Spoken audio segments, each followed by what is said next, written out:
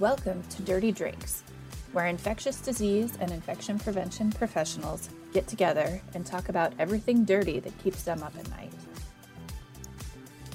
Join co-hosts Dr. Rick Starlin and Sarah Stream as they talk to other professionals about the dirty things that they think about every day. All right, welcome everybody to our next episode of Dirty Drinks. How are you today, Dr. Starlin? I am doing well, Sarah, and yourself? Not too bad. I am super excited for our guest today. We have Dr. Mark Shapiro, who's a hospitalist and has his own podcast, Explore the Space. Welcome to our show, Dr. Shapiro. Thank you. It's a delight to be here. As I shared with you just before we started, I am still struggling. I'm still struggling from the effects of way too much wasabi on my sushi at lunchtime. So this is going to be a good podcast.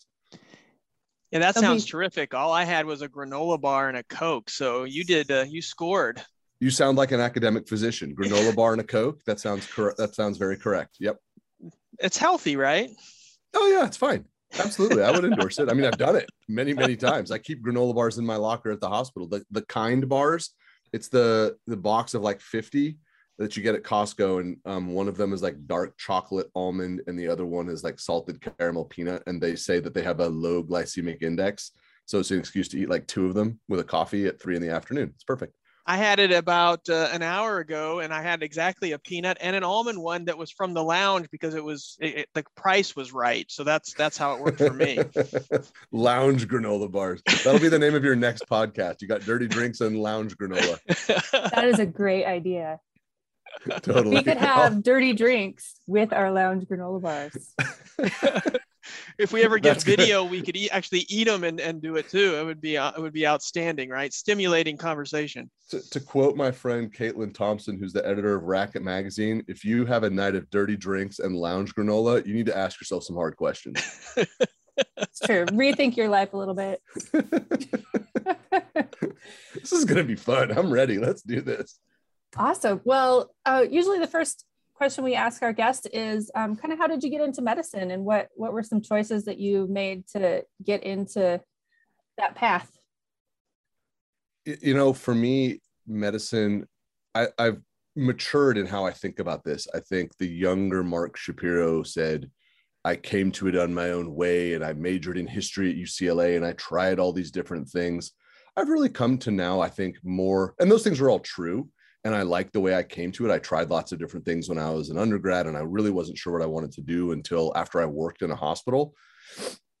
But what I've come to understand and really just embrace and own more is it really is in my DNA. I'm a 3rd generation physician. You know, my grandfather was a physician in South Africa. He was the like classic. He wasn't old school at the time. That was the school. Like he would drive way out into the bush to deliver babies. He would take care of patients in the hospital in major metropolitan centers. He did it all. He put on the uniform of the South African army and fought the Nazis in North Africa as a doctor. And that really informed the rest of his life. You know, my dad started medical school when he was 15 years old in South Africa, came to the United States to finish his training, and I was born where I live now. So I actually really like the fact that it's in my DNA and that a big part of who I am as a Shapiro man is I'm the next in line. Saying all that, I don't expect my son, who is, you know, the next Shapiro man, to want to be a doctor, but it's really interesting to see how he does just naturally gravitate towards it. He's got a doctor bag. And if I drop something on my foot and say, ouch, he will literally say, wait, I have to go get my bag. And he'll come over with his play stethoscope, put it in his ears and auscultate my chest. I think it's seeing that, which is like, it makes me want to cry just telling those stories. But like, that's what I think has helped me embrace it, that there is something intrinsic in who I am as a person, where before you would rebel and say, you know, my dad is a doctor, but I came to this on my own terms. Like, no, I didn't. This is awesome. Like, I get to really be part of something special that spans centuries. I am in. Yeah, your son certainly sounds like he's an internist in training for an orthopedic injury. He grabs his stethoscope. That's right. But he'll say to me, Daddy, I'm a stomach surgeon. You're a hospitalist. And there's like a little bit of shade thrown when he says it. I'm like, my dude, I get that enough at the hospital, buddy. Like, dial it back. How old is he? He's 5. He's at kindergarten right now, you know, but it really, I think, has been his influence in my experience, relishing his sense of medicine and asking questions about what I do at work, Daddy, and where is your office, Daddy, and every morning, how many patients do you have today, Daddy? That's helped me to understand that there is something really special that winds itself in my DNA. And I've just really kind of come to embrace that much more than I ever did. And it's pretty delightful. That's awesome. Yeah, that's incredible. That's awesome. So you are actually the first hospitalist that we've had on the show. So yes, hooray! Let's go. Yeah. So sometimes we have some listeners that maybe aren't aware of exactly what that is. So can you explain your job role a little bit? Absolutely. I am a hospitalist, which means I specialize in the care of hospitalized adults.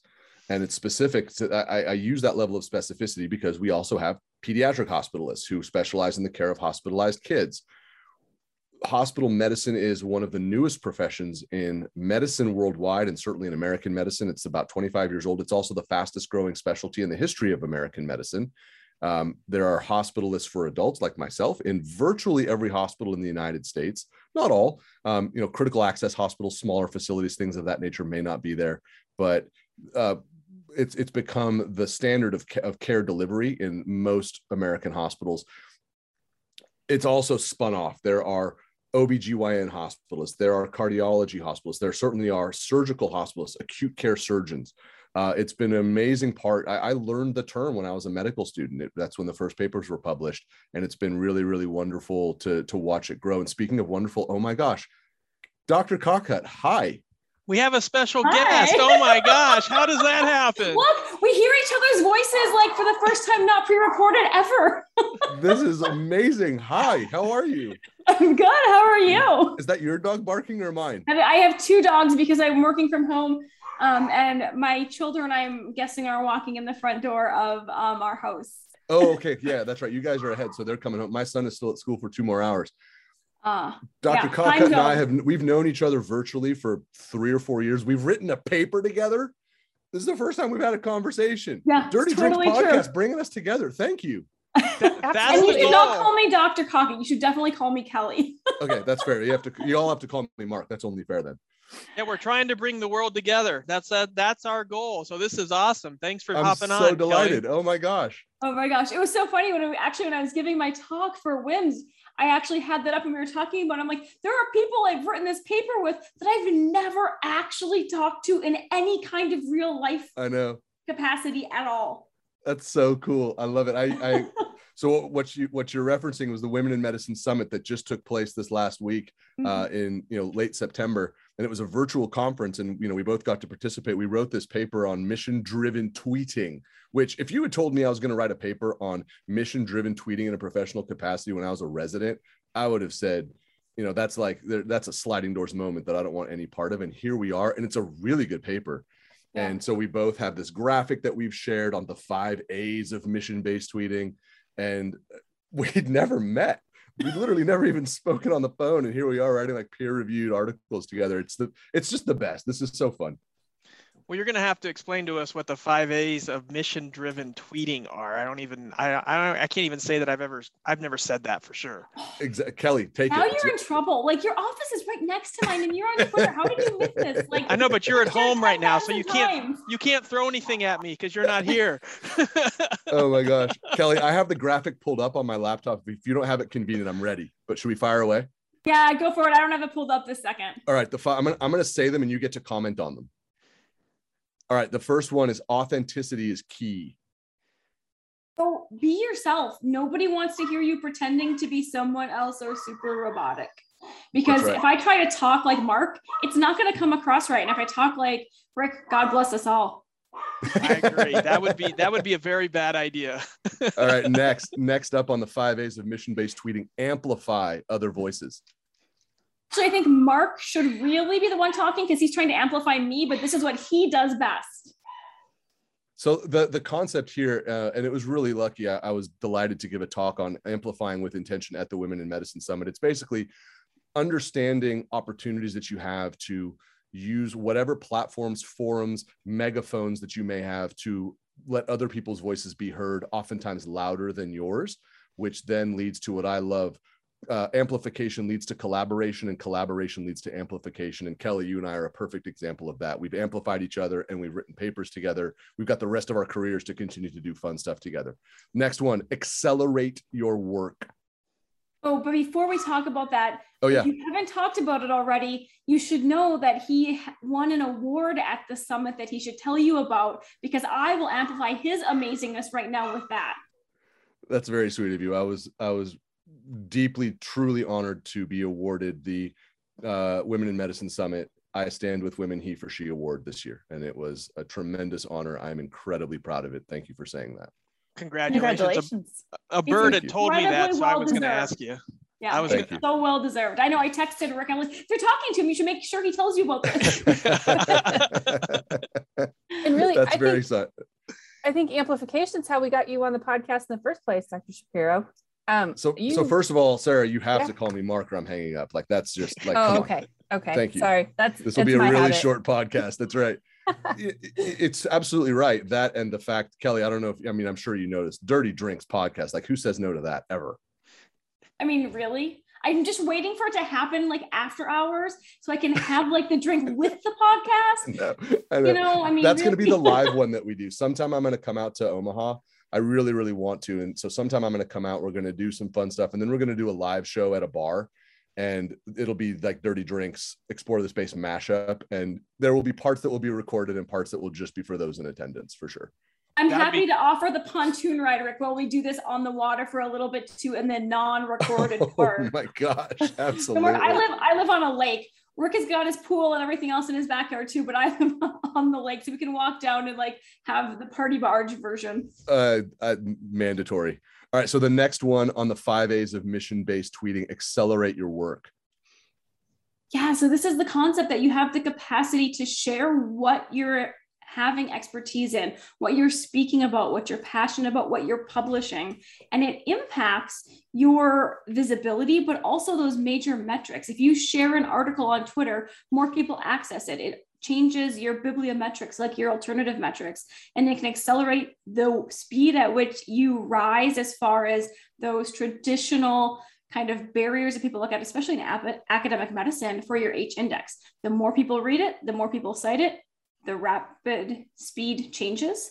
And instead of like 17 years from, like onset to bedside, maybe it takes 10 years for implementation of your great work. If it's clinical based, if it's a Twitter based article, you can just amplify the heck really fast out of it, like we've been doing, and see it change very quickly. So Sarah, for you, you're a podcast host. You've helped create Dirty Drinks podcast. You work at home during a pandemic, which I think we can all acknowledge can feel very isolating. When you think about accelerating your work, what have you found to be like sticky and resonant for you to drive your various projects that you're working on? Oh gosh, I think just the lack of being able to be on site with facilities, since, I'm an infection preventionist, a lot of that is hands-on, and it's hard to do that over a Zoom meeting. So, just not being able to be out with those facilities, it's been really, really trying. It's really difficult. All right. So the next A of mission-based of the 5 A's, avoid arguments. I think this one kind of speaks for itself, but Kelly, I think you can knock this one out of the park because you're really good at this. When you get trolled or people attack, you don't engage back, because it looks like a bunch of toddlers having a temper tantrum online, and it doesn't end well for anyone's reputation. Yeah, I think don't do it. Yeah, that's the key thing. It's really, really tempting, but it's oftentimes you're not even arguing with another human being, and it's a bot. It's something from a bot farm, and you can't tell the difference. We have all gotten into arguments on social media, Twitter or wherever it is. But in terms of mission-based work, it's useful to try to avoid them. The last one, and I think it'd be cool if we all get to sound off on this one, because we're all active on social media, and we know that this is a little bit squishy. Always be professional, and I'm going to put professional in quotes. But Kelly, why don't you start, and let's kind of go around the horn on always be professional. So actually, what I tell people every time we think about this is, if you're standing on a stage in front of 10,000 people and you wouldn't put the photo up, you wouldn't say it, you wouldn't engage in that argument on that stage, you should not do it on social media. They're called platforms for a reason. Rick, how about for you? And I apologize. I see what I'm doing, and I'm gonna just totally own it because I'm totally actually having turning a ton it of around fun. on you. I have totally hijacked Dirty Drinks podcast, and I'm putting it on my CV, and I'm not going to apologize again. Hey, this is great. I think it'll be like a key part of your CV, honestly. I mean, it might get you that next position. Totally. I don't know. For me, anytime I'm putting anything on social media, I type it and then I step back and I read it before I hit send, so that I can make sure that it's really something that I want to say. Because I think emotions can get the best of you at times, and it's so easy to put something out there that you really didn't want out there because you're emotional at the moment. And so take a minute, think about it, cool down, and then send what you really think you need to say rather than getting caught up in the moment. That's a great take. I bet you've given that 90 seconds on rounds before. I think I have. Yeah, that's really good. Sarah, how about for you though? When you think about this idea of professionalism in social media, what are the kind of guiding lights for you? I think first, I would echo what Kelly said. You're definitely on a stage, and what you say matters. For me, my key driver is like, if my grandma read this or saw this picture, would she be okay with it? I mean, we're all going to post about our family and what we have going on, but there are some things that are inappropriate that you should not put out there. That's really, really good. All right. I am totally going to relinquish the reins. That was super fun. You guys have really indulged me. Let's switch this back around, but thank you for letting Kelly and I kind of break through the 5 A's of mission-based tweeting. That was awesome. And I think, Sarah, you need to have your own the grandma test, post on Twitter about this. Can we use that officially and tagline you to it? Because I think that's the one. I will start that right after. Let's get grandma on the show sometime. So that would be. Can it be like Jimmy Fallon doing things I've seen on Twitter? Live grandma test? I love it. That would be great. Yeah, thanks, Kelly, for jumping on and joining us. So we'll have to plan the visit, obviously, for decent weather and maybe College World Series, so we could get downtown and do, boat, College World Series, downtown bars, all kinds of good stuff. Because I love it. Honestly, Omaha, some of the time of the year is not the most exciting place to visit, but that's because you don't ice skate. Yeah, Kelly, neither do I. So just for the record, unless you want me checked into urgent care before the live show, I'm not ice skating. We'll get you the double blade ones in the chair and it'll be fine. You just have to drive down the street here to ice skate. It's fine. Oh gosh, you guys are painting a picture. I'm from northern Minnesota, almost Canadian. That's why my accent sticks out at times. So it's fine. Fair enough. But if you do injure yourself, we'll all have our stethoscopes like your son, so it'll be okay. But first, Dr. Starlin has to practice hand hygiene. Oh, that's a joke that we have. Whenever you can't answer a question, the first thing to do is go get a hand hygiene, because it gives you 15-20 seconds to think about something. It buys you some time. It does. That. I should put a hand hygiene dispenser. Yeah, that's a great question. Let me think about it while I wash my hands. Yeah, exactly. I'm going to put a hand hygiene dispenser next to the mic for Explore the Space. When the guest says something that catches me off guard, I just, pardon me for just a moment here. I'm just gonna, you can't see me, but I'm washing my hands. That's Sarah and mine inside Dirty Drinks joke is the hand hygiene thing. So I love it. All right, this is your guys' show. I'm still here. I'm so fired up. Let's keep going. Has the wasabi worn off yet? No. Oh my gosh, I'm a disaster. I'm glad Kelly kind of took some airtime. So right before we started, Kelly, I ate lunch and my sushi had way too much wasabi on it. And so right when the green light came on, I was streaming, and I'm still in recovery. So you seemed really nervous for the video podcast as the sweat comes down. Oh my God, I'm on the other side of the mic. I know. Yeah, I'm usually pretty unflappable, but I was like, boy, if they're filming for video, they're going to see me looking like I had a tough night. All good. So you were talking about hospitalist. Yeah, you were talking about hospitalist work and doing that before we got interrupted. Right. Where in the world are you? I am currently in Santa Rosa, California, and that is just north of San Francisco. It's the town I grew up in. I did my training. Undergrad was UCLA. Medical school was Baylor College of Medicine in Houston, Texas.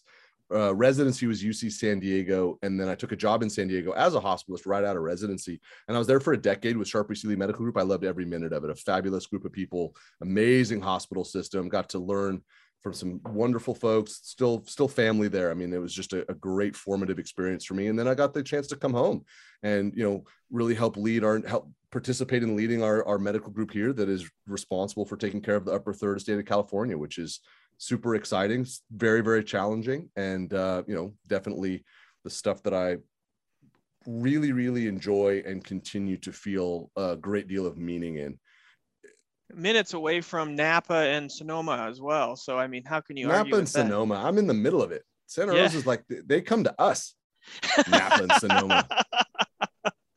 Come on. Go ahead, Sarah. The airport's here, like Napa and Sonoma. Anyway, sorry. I'm fine. That's okay. Thanks for joining us, Kelly. Kelly just put in the chat that she has to sign off. Kelly, what a treat. I'm so happy we finally met. Thank you. Absolutely. No, I don't want to commandeer your very special time with Dirty Drinks, because you never know where it's going to go from here.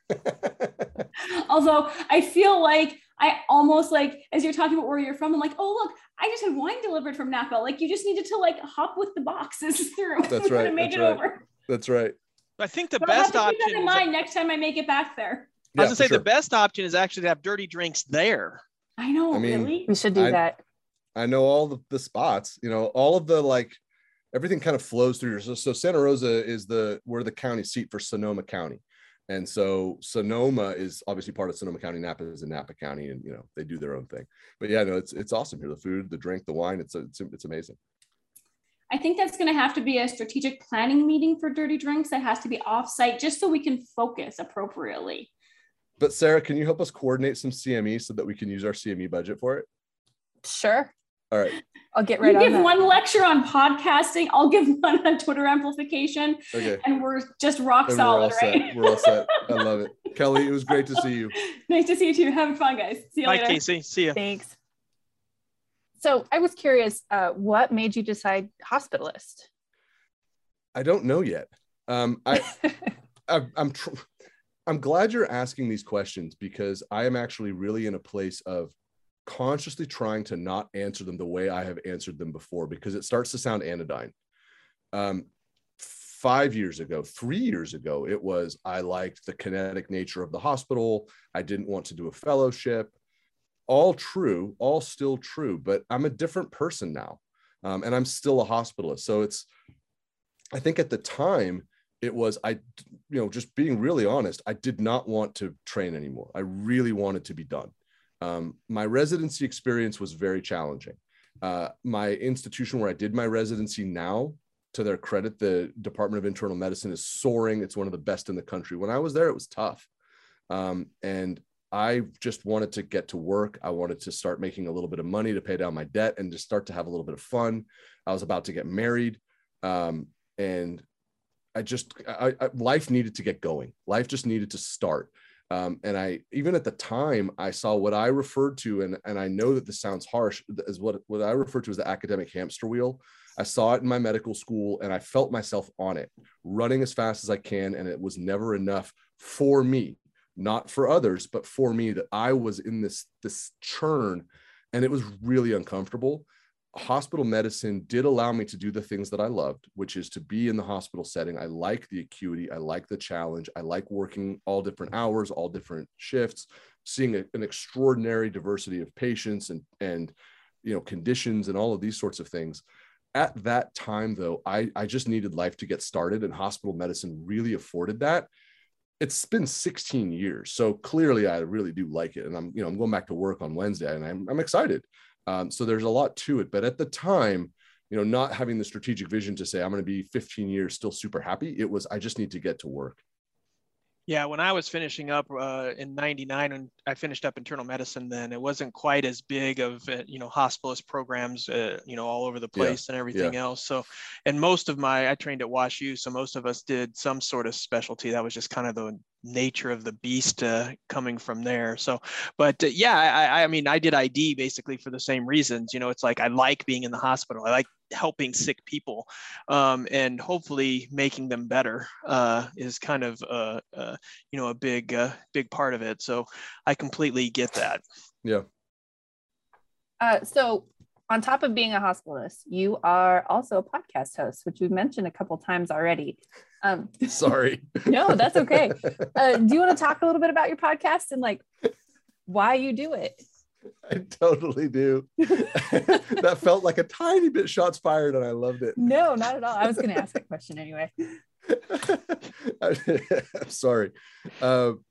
Why did I get into podcasting? So again, I've been asked that question before, and I am consciously trying to answer it differently now. Looking back at the time, I think I was seeking a creative outlet that I didn't have. Kind of thinking about it in retrospect. At the time, podcasting was new, but I was someone who had always really enjoyed like the oral tradition and storytelling and audiobooks on cassette and CD. Whenever I would do a road trip, I was the guy getting audiobooks from the library to like, kill 9 hours driving to LA or something like that. Podcasts really lent themselves well to that, I guess, instinct. And I was doing work with Practicing Excellence, which is a fabulous company. I still do work with them today. And I invited them because they're doing work around organizational improvement, physician leadership, finding purpose in your work. Like, you guys should have a podcast. And I saw them launch one.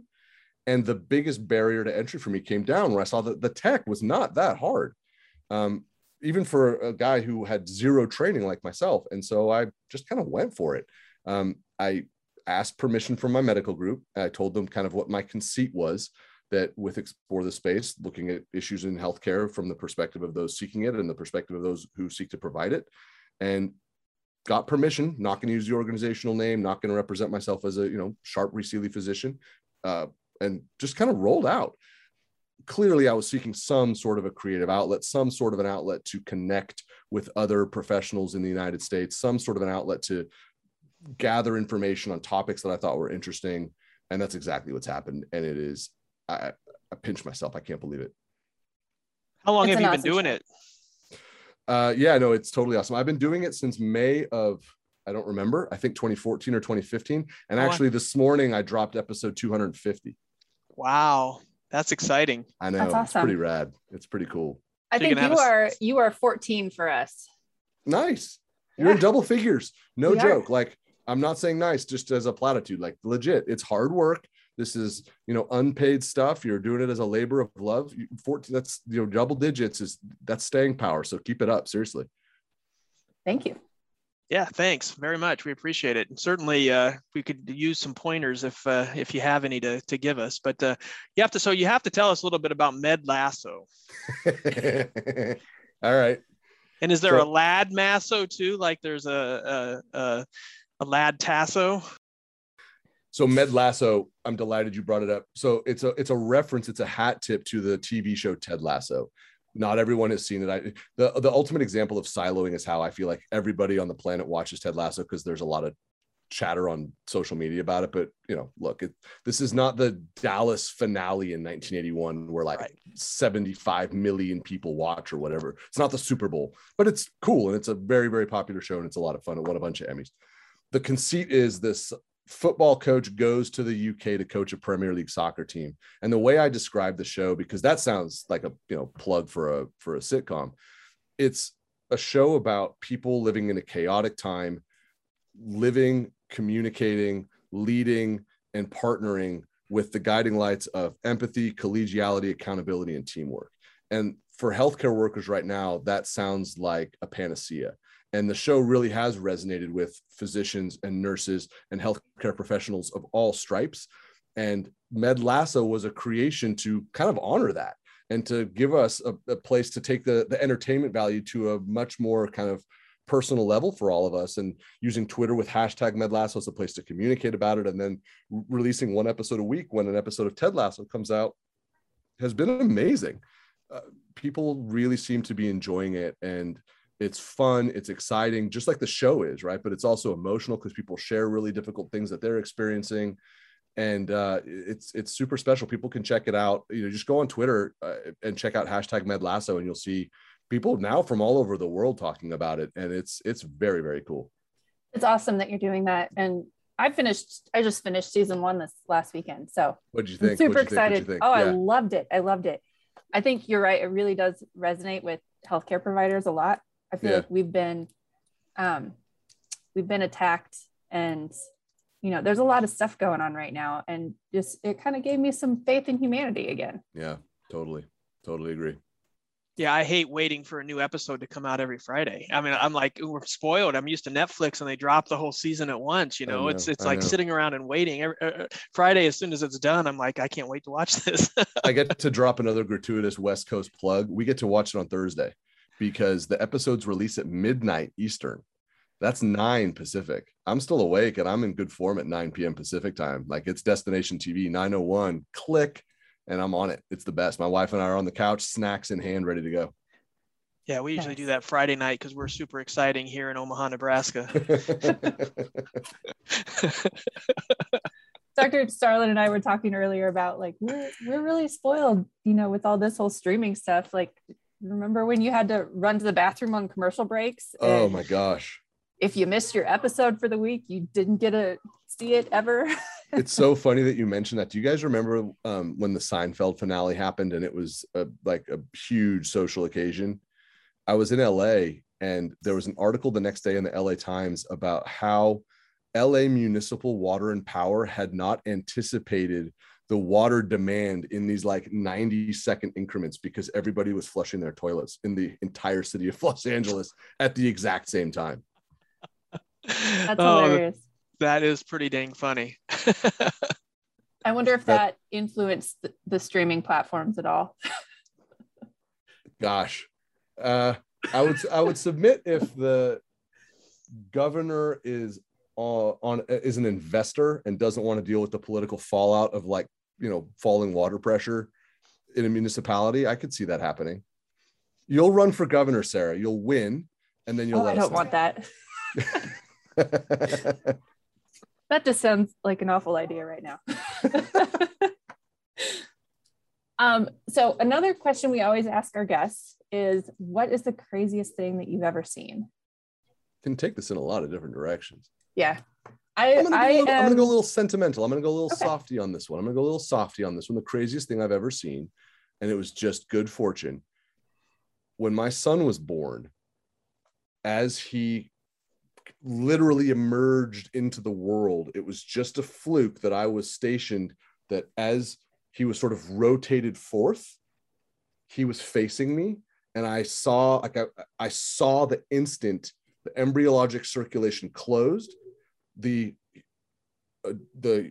human circulation opened, and he went and then he screamed at me, and that was the coolest, craziest thing I've ever seen. It was literally all that embryology that I learned as a first-year medical student at Baylor, and then we would talk about on rounds in the ICU occasionally. I almost could hear it click of like a snap of the one vessel opening and another closing. It was the coolest thing ever, and it was totally crazy. He took this huge breath and then he just screamed at me. It was awesome. That's a great story. Yeah, that's pretty amazing. That's good. That's really good.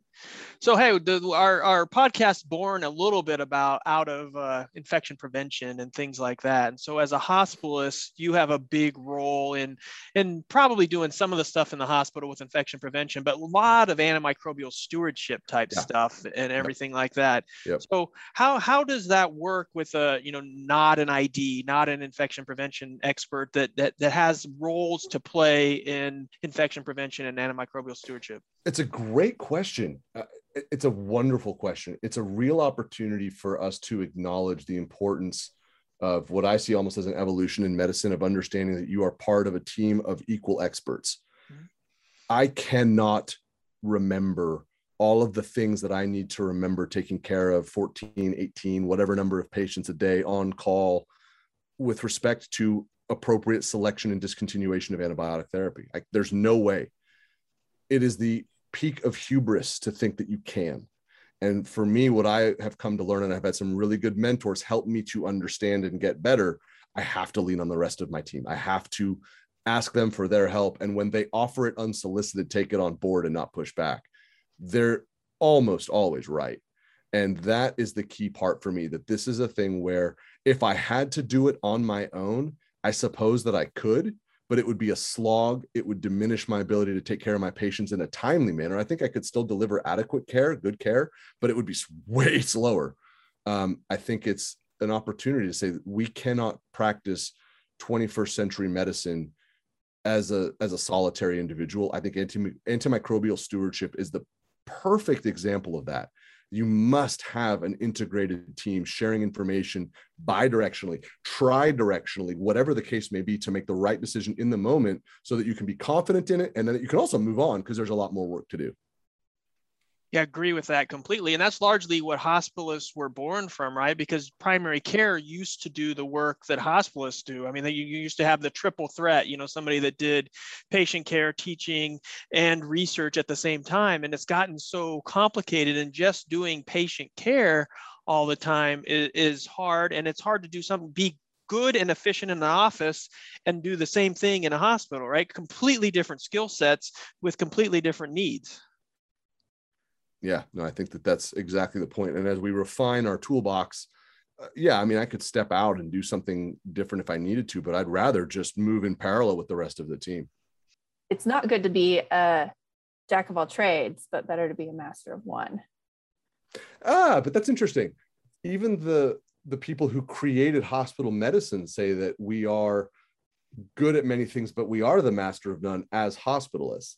So, Bob Wachter has talked about this, and there's a wonderful book called Range by a writer named David Epstein. And he writes about it from the perspective more around, like, his first book was about sports, but Range was basically around why it's good to have lots of interests and do lots of different things and be skilled in many, many things. And I had him on the show because when I read it, I'm like, dude, you're describing hospital medicine. And we had a really, really fun conversation. I think he would be fun for you guys to talk to about this, actually. He's a great guy, and he's super, super smart. But that's an interesting, I would have framed it completely differently, and we're both right. I mean, I guess what do you see as the future of hospital medicine? It seems like it's certainly a popular destination right now, and I think it has a lot to do with work-life balance, not having to, you don't.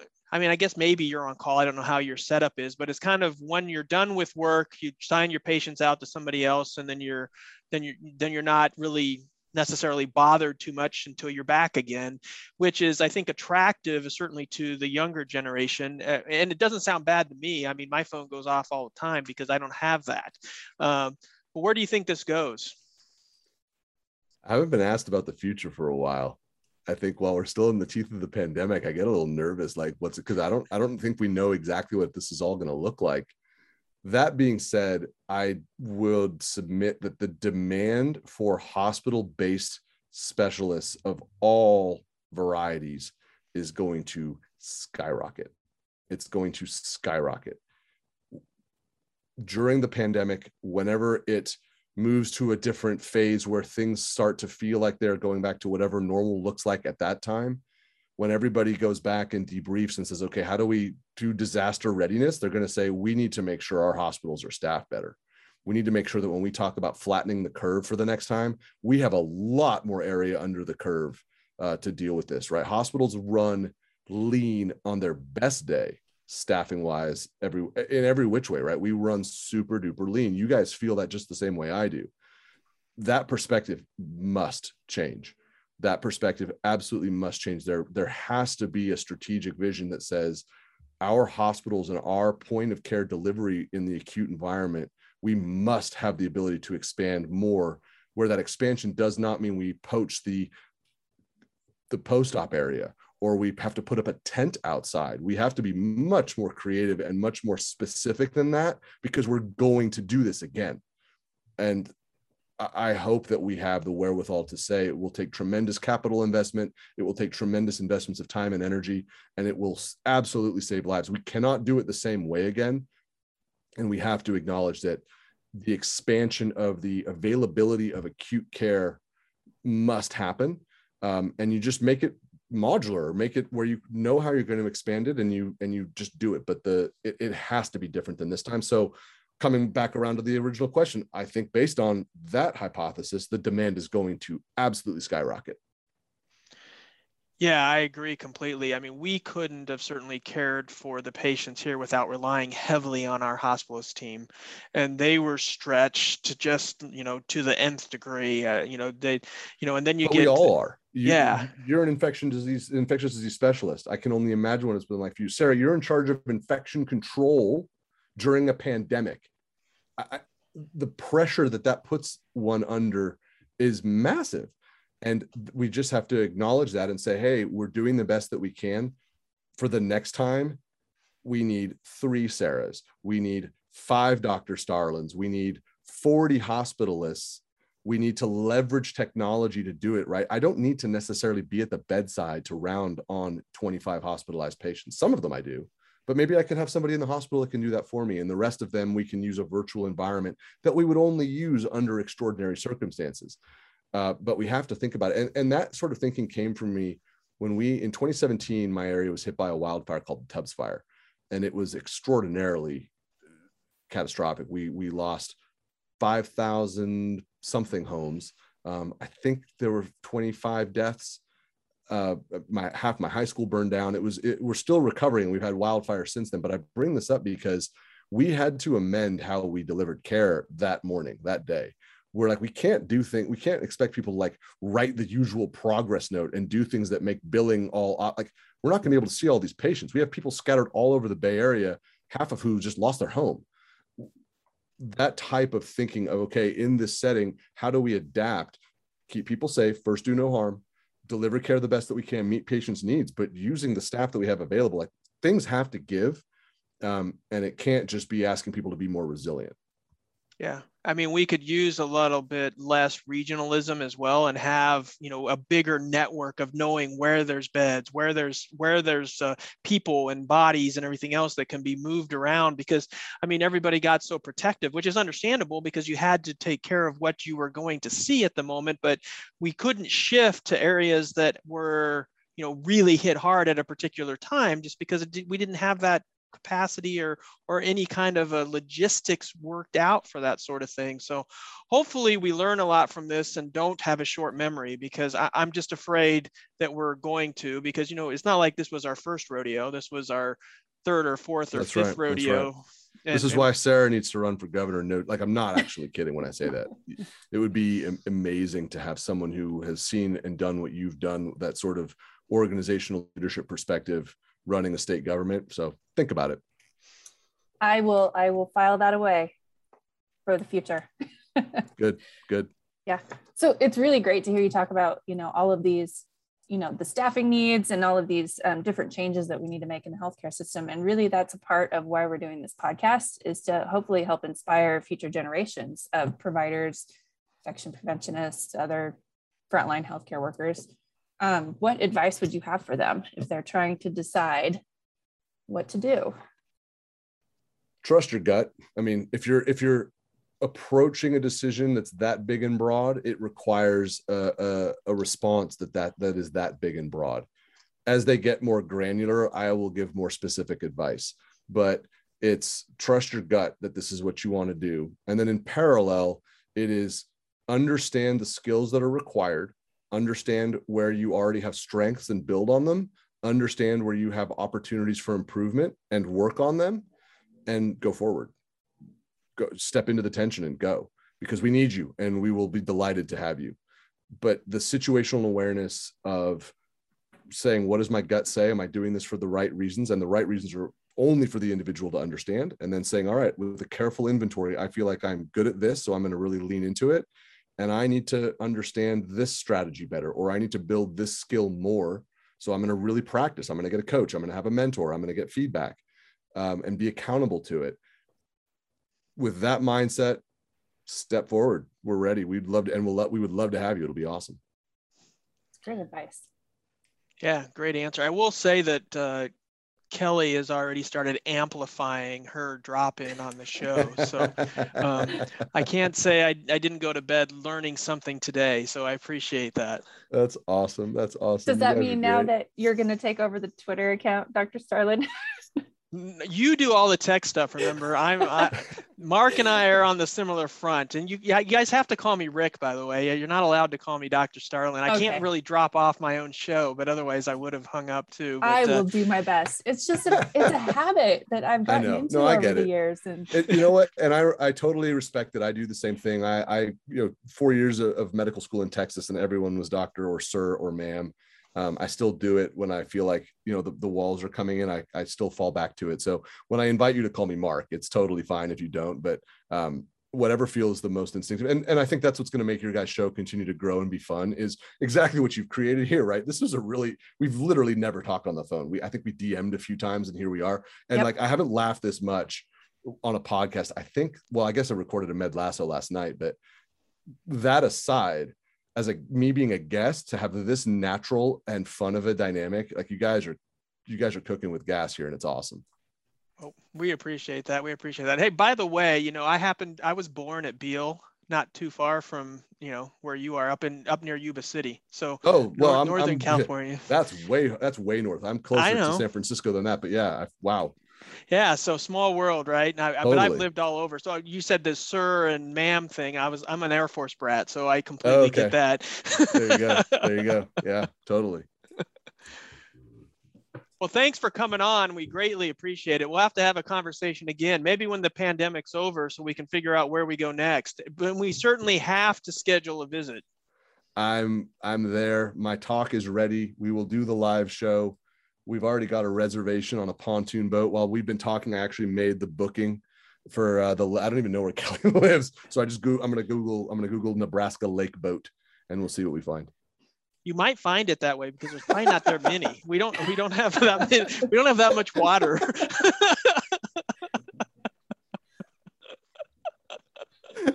The Nebraska Lake Boat Podcast. I love it. Oh my gosh. Thank you both so much. This was a total blast. Appreciate it. Yeah. Absolutely. Good luck. I'll look forward to your next Med Lasso podcast. Thank you for joining us for today's episode of Dirty Drinks. Don't forget to subscribe to this podcast and share it with your friends if they enjoy dirty drinks.